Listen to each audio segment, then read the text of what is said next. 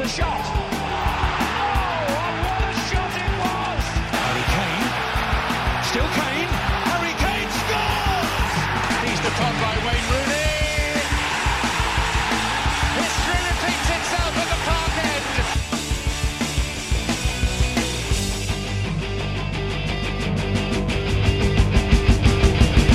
Welcome to Who Kicked the Corner Flag, Kansas City's Premier League game show podcast, coming to you from Kansas City, Missouri.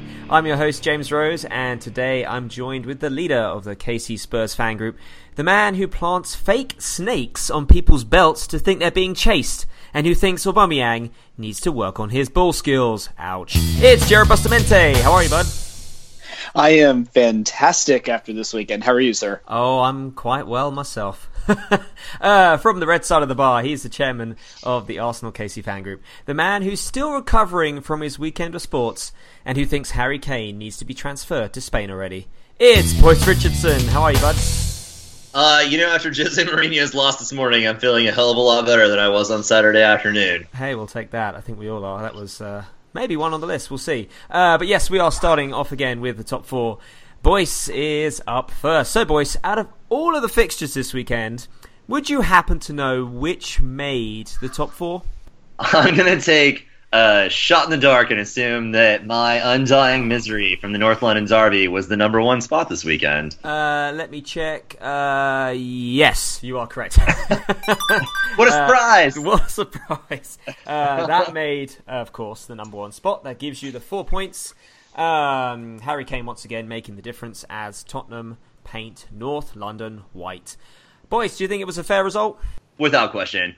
I mean, I actually think that 1-0 was probably an unfair result to Tottenham. I think after the first half, in which I think both sides probably went into the locker room thinking that they felt pretty good about a 0-0 draw at that point. Harry Kane had missed a pretty open header, but I think in the end that both sides were probably happy at the 0-0 draw. It was entertaining to me that Pochettino apparently decided that he would implement a new strategy, and Wenger thought, cool, let's just keep doing what we were doing, irrespective of whether or not it continued to work. I think in the second half, Tottenham just demonstrated that they had the tactics right from the beginning, and Harry Kane spurned more shots than he actually made.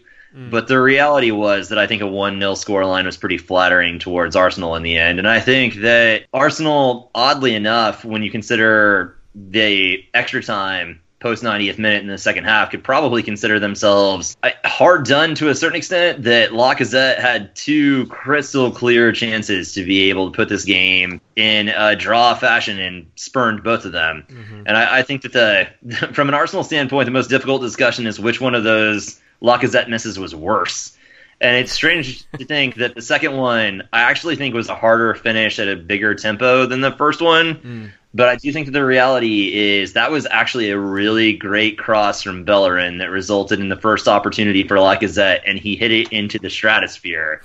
And I think the reality is that when you take your £55 million signing and you bench him, and then you replace him with another guy, and you stick him in for the last 15 minutes of a match, who really knows what's going to happen? And I think Lacazette definitely showed some signs of rustiness, to say the least. But I think even at that, a 1-1 draw would have been completely undeserved for an Arsenal squad that went to absolute sleep during the second half of that match. I think Laurent Koscielny, as great as he has been and as much of an icon as he has been for the Arsenal defense over the last 6 to 7 years, he just got beat in every capacity. I mean, and I think we've all talked about this in the past, and I think it's really, really easy to be able to pin this on Mustafi and Koscielny, but I think the reality remains that when you look at it, the Wilshere Xhaka midfield for Arsenal was overrun the entire time.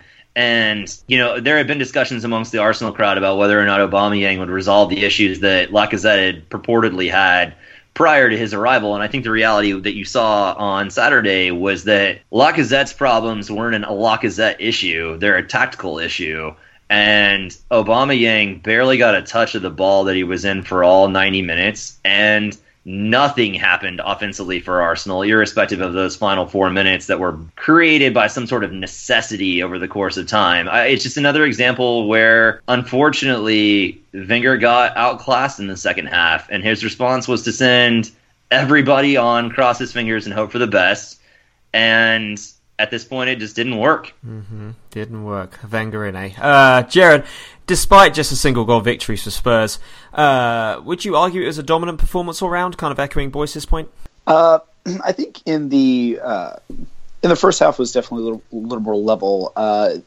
And actually, there was coming into the second half, it was just a masterful midfield performance by Moussa Dembele. I mean, he just was the marshal in the center of the pitch. And I actually was wanting to see a little more from Christian Eriksen, actually, in the first half. And really weird little funny soft helmet off to Petr Cech. I mean, he kept that Arsenal squad in the match. That save off of the Eriksen free kick, wow.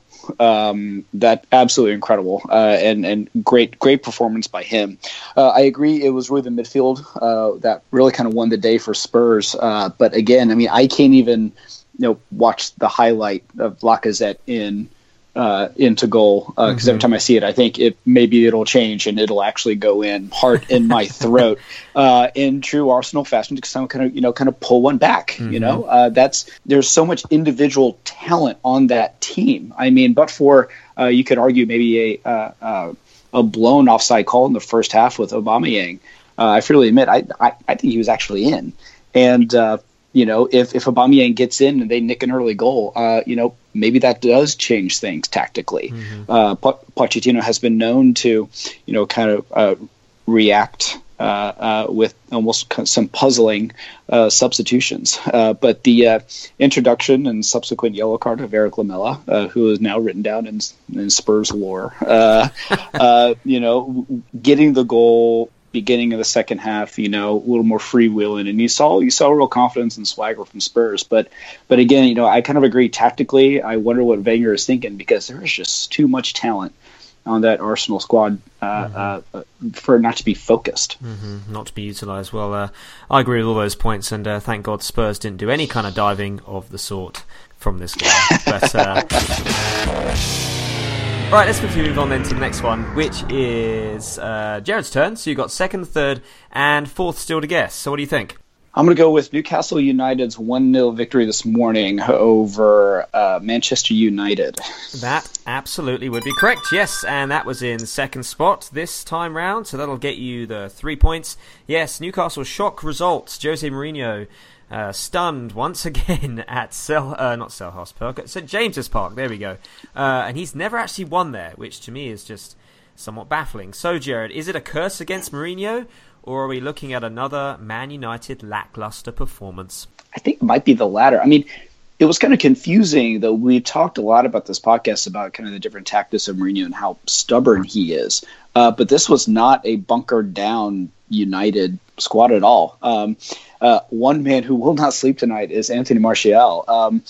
And just the fact that he did not, I mean, he could have had a hat trick on his own today. And I don't understand how he didn't score against I believe he was the last deadline day signing for Newcastle, a goalkeeper. His name I can't even remember right now, but I know he came from Sparta Prague and played out of his mind today.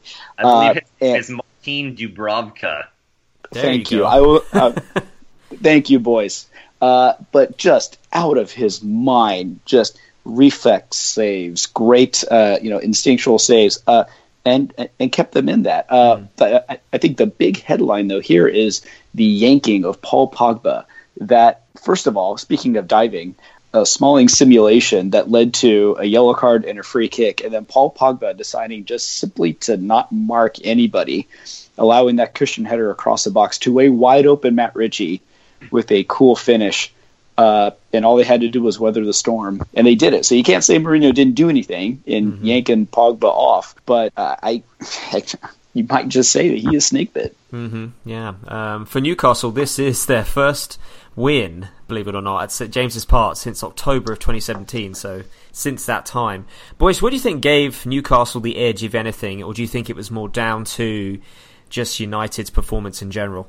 I think United was profligate in front of goal. I mean, you look at that Alexis Sanchez chance where the ball falls to him and he's got no one in front of the goal and he decides to do some ball tricks for a little while and then kick the ball into the back of a Newcastle defender out of bounds.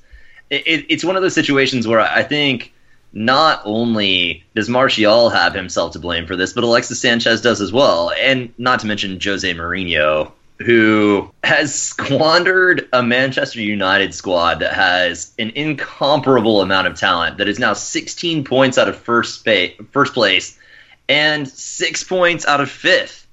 And the reality of the situation for the season is, with Manchester United, I wouldn't be surprised for them to fall out of the top four. And it's interesting for Newcastle United because I think the reality is they went from 18th place to 13th place with this 3 points, which just shows just how congested the bottom of the table is. Right. Mm-hmm. And Rafa Benitez now has his team comparably safe in a league where no one is safe. It's mind-boggling to watch Jose Mourinho absolutely blow the lineups for Manchester United on a weekly basis. They've been outperforming XG for basically the entire season. Mm-hmm. And I think it's one of those situations where you're finally seeing their problems come home to roost. And it's a combination of sort of unfortunate player performances coupled with managerial indiscretions that are somewhat shocking. Mm. I mean, Jose Mourinho isn't doing Paul Pogba any good by yanking him out of the match. And, credit to Matt Ritchie for what was a phenomenal finish. And the thing is, if you look at that on replay over and over again, you see how close that David De Gea almost got to that ball in the end. Yeah. Just demonstrates that the one person who has been a hero for that squad throughout the entire season almost saved them again.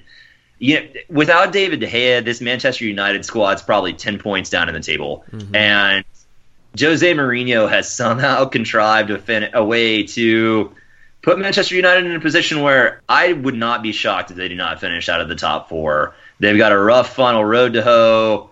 They have player dissension within the ranks where they're now paying Alexis Sanchez almost £500,000 per week. And Paul Pogba is already agitating. Nobody in that squad's likable. Their defense was already a shambles. I just think that there's a host of problems there. And what happens if they fall out of the top four? Right, so let's swiftly move on then. Boyce, we're back to you. We have third and fourth spots still to guess. So what do you think? I'm going to go with Sergio Aguero's masterclass 4-goal performance against Leicester. You would be absolutely correct, yes. And that gets third spot, so that'll get you the 2 points.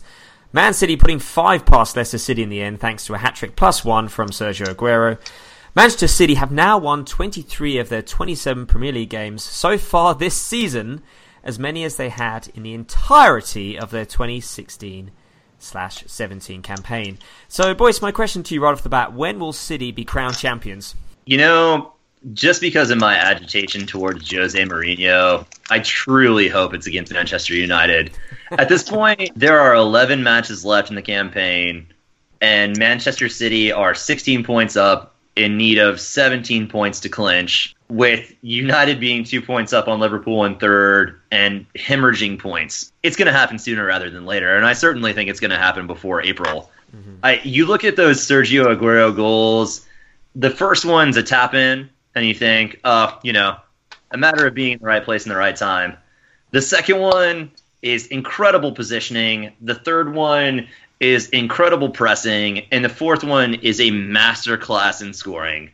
Sergio Aguero is an incomparable player in the Premier League, and it's amazing in a roster that is just absolutely stacked with talent that he continues to demonstrate his worth. Mm-hmm. But each of those goals deserves a standing ovation. It just really is amazing how great he is and how incredible of a scorer he is this year on a team that doesn't seem like it's going to lose any matches anytime soon. And the crazy thing is, as an Arsenal fan, you're talking about playing them in the League Cup final on the 25th, which is a Sunday, at Wembley, and then turning around and playing them at home that following Thursday, which is March 1st. Oh, man, yeah.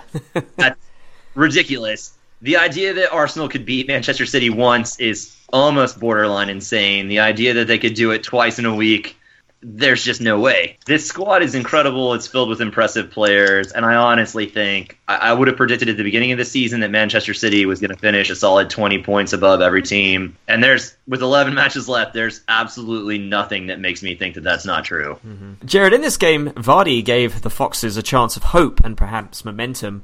But then how did City kick on, apart from obviously Aguero's brilliance? But how did Leicester kind of lose that defensiveness to their game? Like, what was obviously the deal with that? I think once you get caught up trying to chase City around the pitch, it's over. I mean, you saw Christian Fuchs had some great moves early on in that game to kind of bail out a Leicester defense that was really, you could tell that they were just trying to keep City in front of them. But the problem is they're so incisive. I don't know how you do that.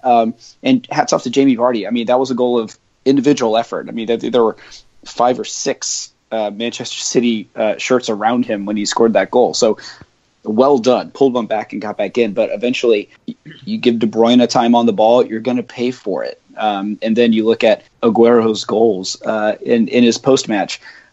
They asked him which one was his favorite. And he said, well, the last one, because, I'm not really used to scoring from outside the box. And that is a guy who just knew no fear and just, I'm going to shoot from here. And, well, of course he scores. Mm-hmm. So I think that it was, an example of how quickly things can get out of hand against this City squad. Mm-hmm. Because Leicester, I mean, they had the game plan. It worked for the first half and then quickly fell apart. Mm-hmm. And by the time it's beginning to unravel, it's too late. Right, let's move on then to our last one. We've just got 4th spot still to guess. So, Jared, what do you think? I am going to pick on Stoke. The missed penalty at the end of time to draw 1-1 with Brighton. As much as I'd love it to be in this, it sadly is not. No, it did not make the list. So, Boyce, we swing back to you. What do you think? So as per usual, I'm down to 2 matches. I don't think that Liverpool's victory today against Southampton was really all that impressive. So let's go with Swansea against Burnley 1-0. Not on the list either. No, I'm going to swing it back to Jared for one more shot. See if you can get it. Oh, I know. Huddersfield beating an informed Bournemouth squad 4-1. That'll do it. Yep, that was the one. Huddersfield Beer Factory put Bournemouth to the sword. Final score, as you mentioned, is 4-1. I haven't spoken much about Huddersfield recently, but here's a fun stat about them. They scored more goals against the Cherries today than they did in their last 8 Premier League games combined. Who would have thought? Good grief. Yeah, yes, that's right.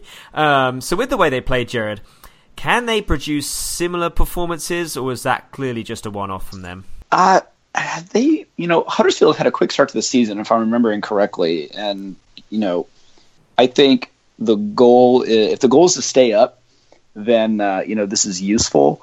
And especially, that Cherry squad was cruising. I think, they picking up points left and right, and I believe they were 7th or 8th coming into this match. Pretty high up. Yeah. So hats off to them. You got a home crowd, and obviously, as you mentioned, a squad that is thirsting for goals. And I'm sure Sir Patrick Stewart is enjoying a celebratory glass of wine. But beer. Wine, beer, whatever. The whether or not, this puts Huddersfield 17th, and just 1 point clear of relegation. They need it. This means more for Huddersfield than it does for Bournemouth. I say that they're sitting 10th at 31 points. So it's just it is point grabbing time. So really, it's not a question of if, it's must. Huddersfield must gain points, and this is a great step in the right direction. Mm-hmm. Boyce, the Cherries were unbeaten, as Jared pointed out, in their last 8 Premier League fixtures. Not forgetting, of course, their victories against Arsenal and Chelsea. Was it just a bad day for them? Eddie Howe gets a lot of credit from everyone on this podcast, and I certainly think he deserves it. But, interspersed in that sort of Premier League run was a 3-0 away loss to Wigan. It's a situation where I think this team was never going to be in a situation where it was going to continue its undefeated form for an extended period of time. Mm-hmm. Despite the wins against Arsenal and the wins against Chelsea, it's a situation where it's a squad that has a host of flaws. There's not a lot of finishing on that squad. They're still maintaining a negative 10 goal differential. It's a situation where they're a dangerous team on their day, but I think as demonstrated this weekend, they're also a team that's fully capable of dropping points on any other given day. Right. And Premier League this year, outside of Manchester City, who are basically a team full of aliens, is a team where it's legitimately a league where anybody can get beat by anybody else on a daily basis. And I think this weekend demonstrated that. Looking at the table right now for the 19 teams that aren't named Manchester City, you can't tell me on a day-to-day basis that any team can't lose to any team. Mm-hmm. And I think this particular juncture plays itself out to be true. But as Jared was stating, AFC Bournemouth's in 10th place, which is only 5 points out of the drop. And while I have no faith in Stoke City or West Brom, you're talking about a Southampton team that is infinitely capable of getting itself out of the relegation zone. A Swansea team that's resurgent, Crystal Palace who's performed throughout the year, a Huddersfield town that just put 4 past Bournemouth and potentially put a couple goals past anybody. You can't argue that they're even safe. Mm-hmm. And they're in 10th. Any team that's not in 6th or above is in danger of the drop. We're living in a system right now where Manchester United are 36 points off the drop and only 16 points from the top. It's a situation where the margins are just ridiculous. I can't tell you who's going to finish in the relegation zone. I honestly can't. There's an argument for literally every team 7th through 20th. Jared, stop repeating my dreams into the podcast. Reading his Stoke mind. City and West Brom both go down. Even Arsenal not finishing in the top 4 will be enough for me to throw a block party throughout the streets. Good bag of rubbish for both of those teams, all of their ex-managers, and all of their fans. Let's swiftly move on to Section 2, which I like to call Derby Day Identity. Now, in the spirit of the recent excitement, of course, from the North London Derby, that is going to be the name of the game. Very similar to the game that we've run before, where I list 3 facts about something, someone, some fact, and one of them is a flat-out lie. Each of you is going to get 3 facts, and you have to correctly pick out the fake news. 3 points, yes, 3 points for picking it out, 2 points if your opponent gets it on the handoff. Jared, you're going to go first with this one. So your 3 facts are: Spurs have only beaten Arsenal once at the Emirates. Jack Wilshere has only scored once against Spurs in a North London derby. Arsenal have come back from being 2-0 down to win 5-2 one time. Which is the lie? The first one. Spurs have only beaten Arsenal once at the Emirates. That is actually true. So check myself. He doesn't even know. I had to hang on. Well, I was supposed to say that's incorrect. So then it gives Boyce a chance to figure out the other one. So sorry, Jared, that's incorrect. Boyce, it's over to you then. Of the other 2, which do you think is the lie? Oh, it's definitely the second one, because the beauty of Emmanuel Adebayor getting a red card after Spurs were 2-0 up, and then a goal from, I believe, Robin van Persie, followed by a beautiful header from Bakary Sagna, ensured the beginnings of the 5-2 demolition at the Emirates. Yeah, and it was great. So it's the Jack Wilshere one. It is the Jack Wilshere one. In fact, I believe Jack Wilshere hasn't actually scored at all against Spurs. So I say only once. It's obviously a big fat 0. And I do remember that game too, because I watched it, and I can't remember when I turned it off, but I didn't make it to the end result. Anyway, you should have. Glorious. I remember that one. I knew it wasn't that one. It was yeah. Anyway, Boyce, this next one then is for you. So 3 facts. Dele Alli has only scored once in the North London derby. Spurs came back from being 3 goals down to tie a fixture 3-3. Since 2013, there has never been any goals over the 90th minute. Which one is the lie? No Googling. Sorry, I'm not Googling. I'm thinking I have been to all of the North London derbies at the Emirates and do not remember one after the 90th minute. I'm going to go with the latter. The last one is Incorrect. So, Jared, it's back to you then. So, for 2 points potentially, which one is the lie, first or second? Let's see. So the first was Delhi has only scored once, and remind me the second. Spurs came back from being 3 goals down to tie a fixture 3-3. I believe Delhi's scored more than once in the derby. I'm gonna go with the first one. That is also incorrect. No, he's only Good scored once. grief. Yeah, so neither of you get the points there. Yeah, the answer is Spurs have never come back from being 3 goals down to tie a fixture. In fact, I think if they have been that far down, I don't think it's ever happened where they've even got a draw. So that, of course, is the flat-out lie.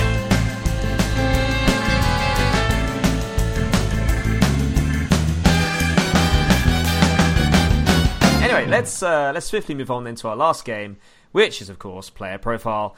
Once again, 5 clues for each player, each one easier than the last. I really hope this week that Skype plays fair and allows Boyce more connectivity so he can chime in supposedly at the right time and not have any 2-second delays, which then gives Jared the win. Anyway, I guess we'll see. I would like to say the tape does show that I did ring in first last week, so I let the record show. I don't believe there are any issues. Any issues? Let's hope not. But anyway, so here we go then with the first person who is a striker, a French international. Has scored 73 goals since 2012. Once pulled off a scorpion kick. Boyce. Jared. Yes, Boyce. Olivier Giroud. Olivier Giroud, the man who recorded a voice thing for your wedding. Yes, that will get you the 2 points. Congratulations on that. The other clue was... Great Chelsea striker. Well, that was the last clue. He's now moved to Chelsea. That might have given Devastating. Devastating. Right, the second player is an English international. He is a midfielder. Has only scored 7 goals for his club. Boyce. Yes, Boyce. Alex Oxlade-Chamberlain. Ooh, Alex Oxlade-Chamberlain is incorrect, and that does freeze you out. So, Jared, the last 2 clues are for you. Hopefully you'll get it from this. Once loaned to Bournemouth and considered injury-prone. Oh, God. I was hoping that the last one would be and made of glass. That is Jack Wilshere and his weird shaved head. Jack Wilshere is absolutely correct. And, of course, we can't forget his mild scuffling there at the end with Eric Lamela. What did even Eric Lamela say to him? Like, it was something, I don't know, something mean. We'd have to edit it. I know Fair exactly point. what he said. Yeah, you got to keep it clean. Right, then, let's swiftly move on to number 3, and this person is an Argentinian. A striker with 143 goals for his current club. Jared. Boyce. Jared, I think, was first. So, Jared, what is it? Sergio Aguero. Sergio Aguero. Maybe I made that one too easy, but yes, that is absolutely correct. The other clues were once scored a title-defining goal, plays for Manchester City, and scored 4 goals over the weekend, as we talked about. Right, that title goal was it 3-4 years ago. That was pretty cool. That was something special. I mean, talk about movie-style ending. That was really something to say. But anyway, yes, last 2 players. This next one is a defender. Has been with his club since 2010. Plays for Man United. Oh, I've only got 4 clues here. Well, you probably get it from this one. First name is Chris. Boyce. Yes, Boyce. Chris Smalling. Chris Smalling, absolutely correct. Yes, I accidentally had the same clue twice later on. That was my bad. But you got it in 4, so we'll take that. That will get you the points. You got a 2 in player ratings today on ESPN, by the way. That's excellent. Love it. Love it, love it. Yeah, he's not getting any better, is he? Right, so the last one then. Here we go. This last player plays for Everton. Only 19 years of age. Scored over the weekend against Palace. An English player. Jared. Yes, Jared. Oh, frick, what is his name? Oh, it has escaped me. He's 2-second rule. blonde-headed. Henderson. And time is up, Jared. Sorry, I'm going to have to freeze you out on an early buzzer. Boyce, what is it? I can't remember that kid's name either, to be honest. It's like Robinson Smalling or something hyphenated. Sadly, no. The answer is Tom Davies. Tom Davies. Oh. Yeah, I knew you had it. It was right there in the mind. But song. yeah. It escaped me as soon as I buzzed it. Good grief. Oh, funny. But that is the game, folks, and congratulations to Boyce. He has a victory to celebrate because he has come away with 11 points. Jared is left with 8, which once again ties the series at 7-7. Boyce, how do you feel? Better than I did on Saturday. I'll take that. Absolutely. Absolutely, yeah. I still feel fine.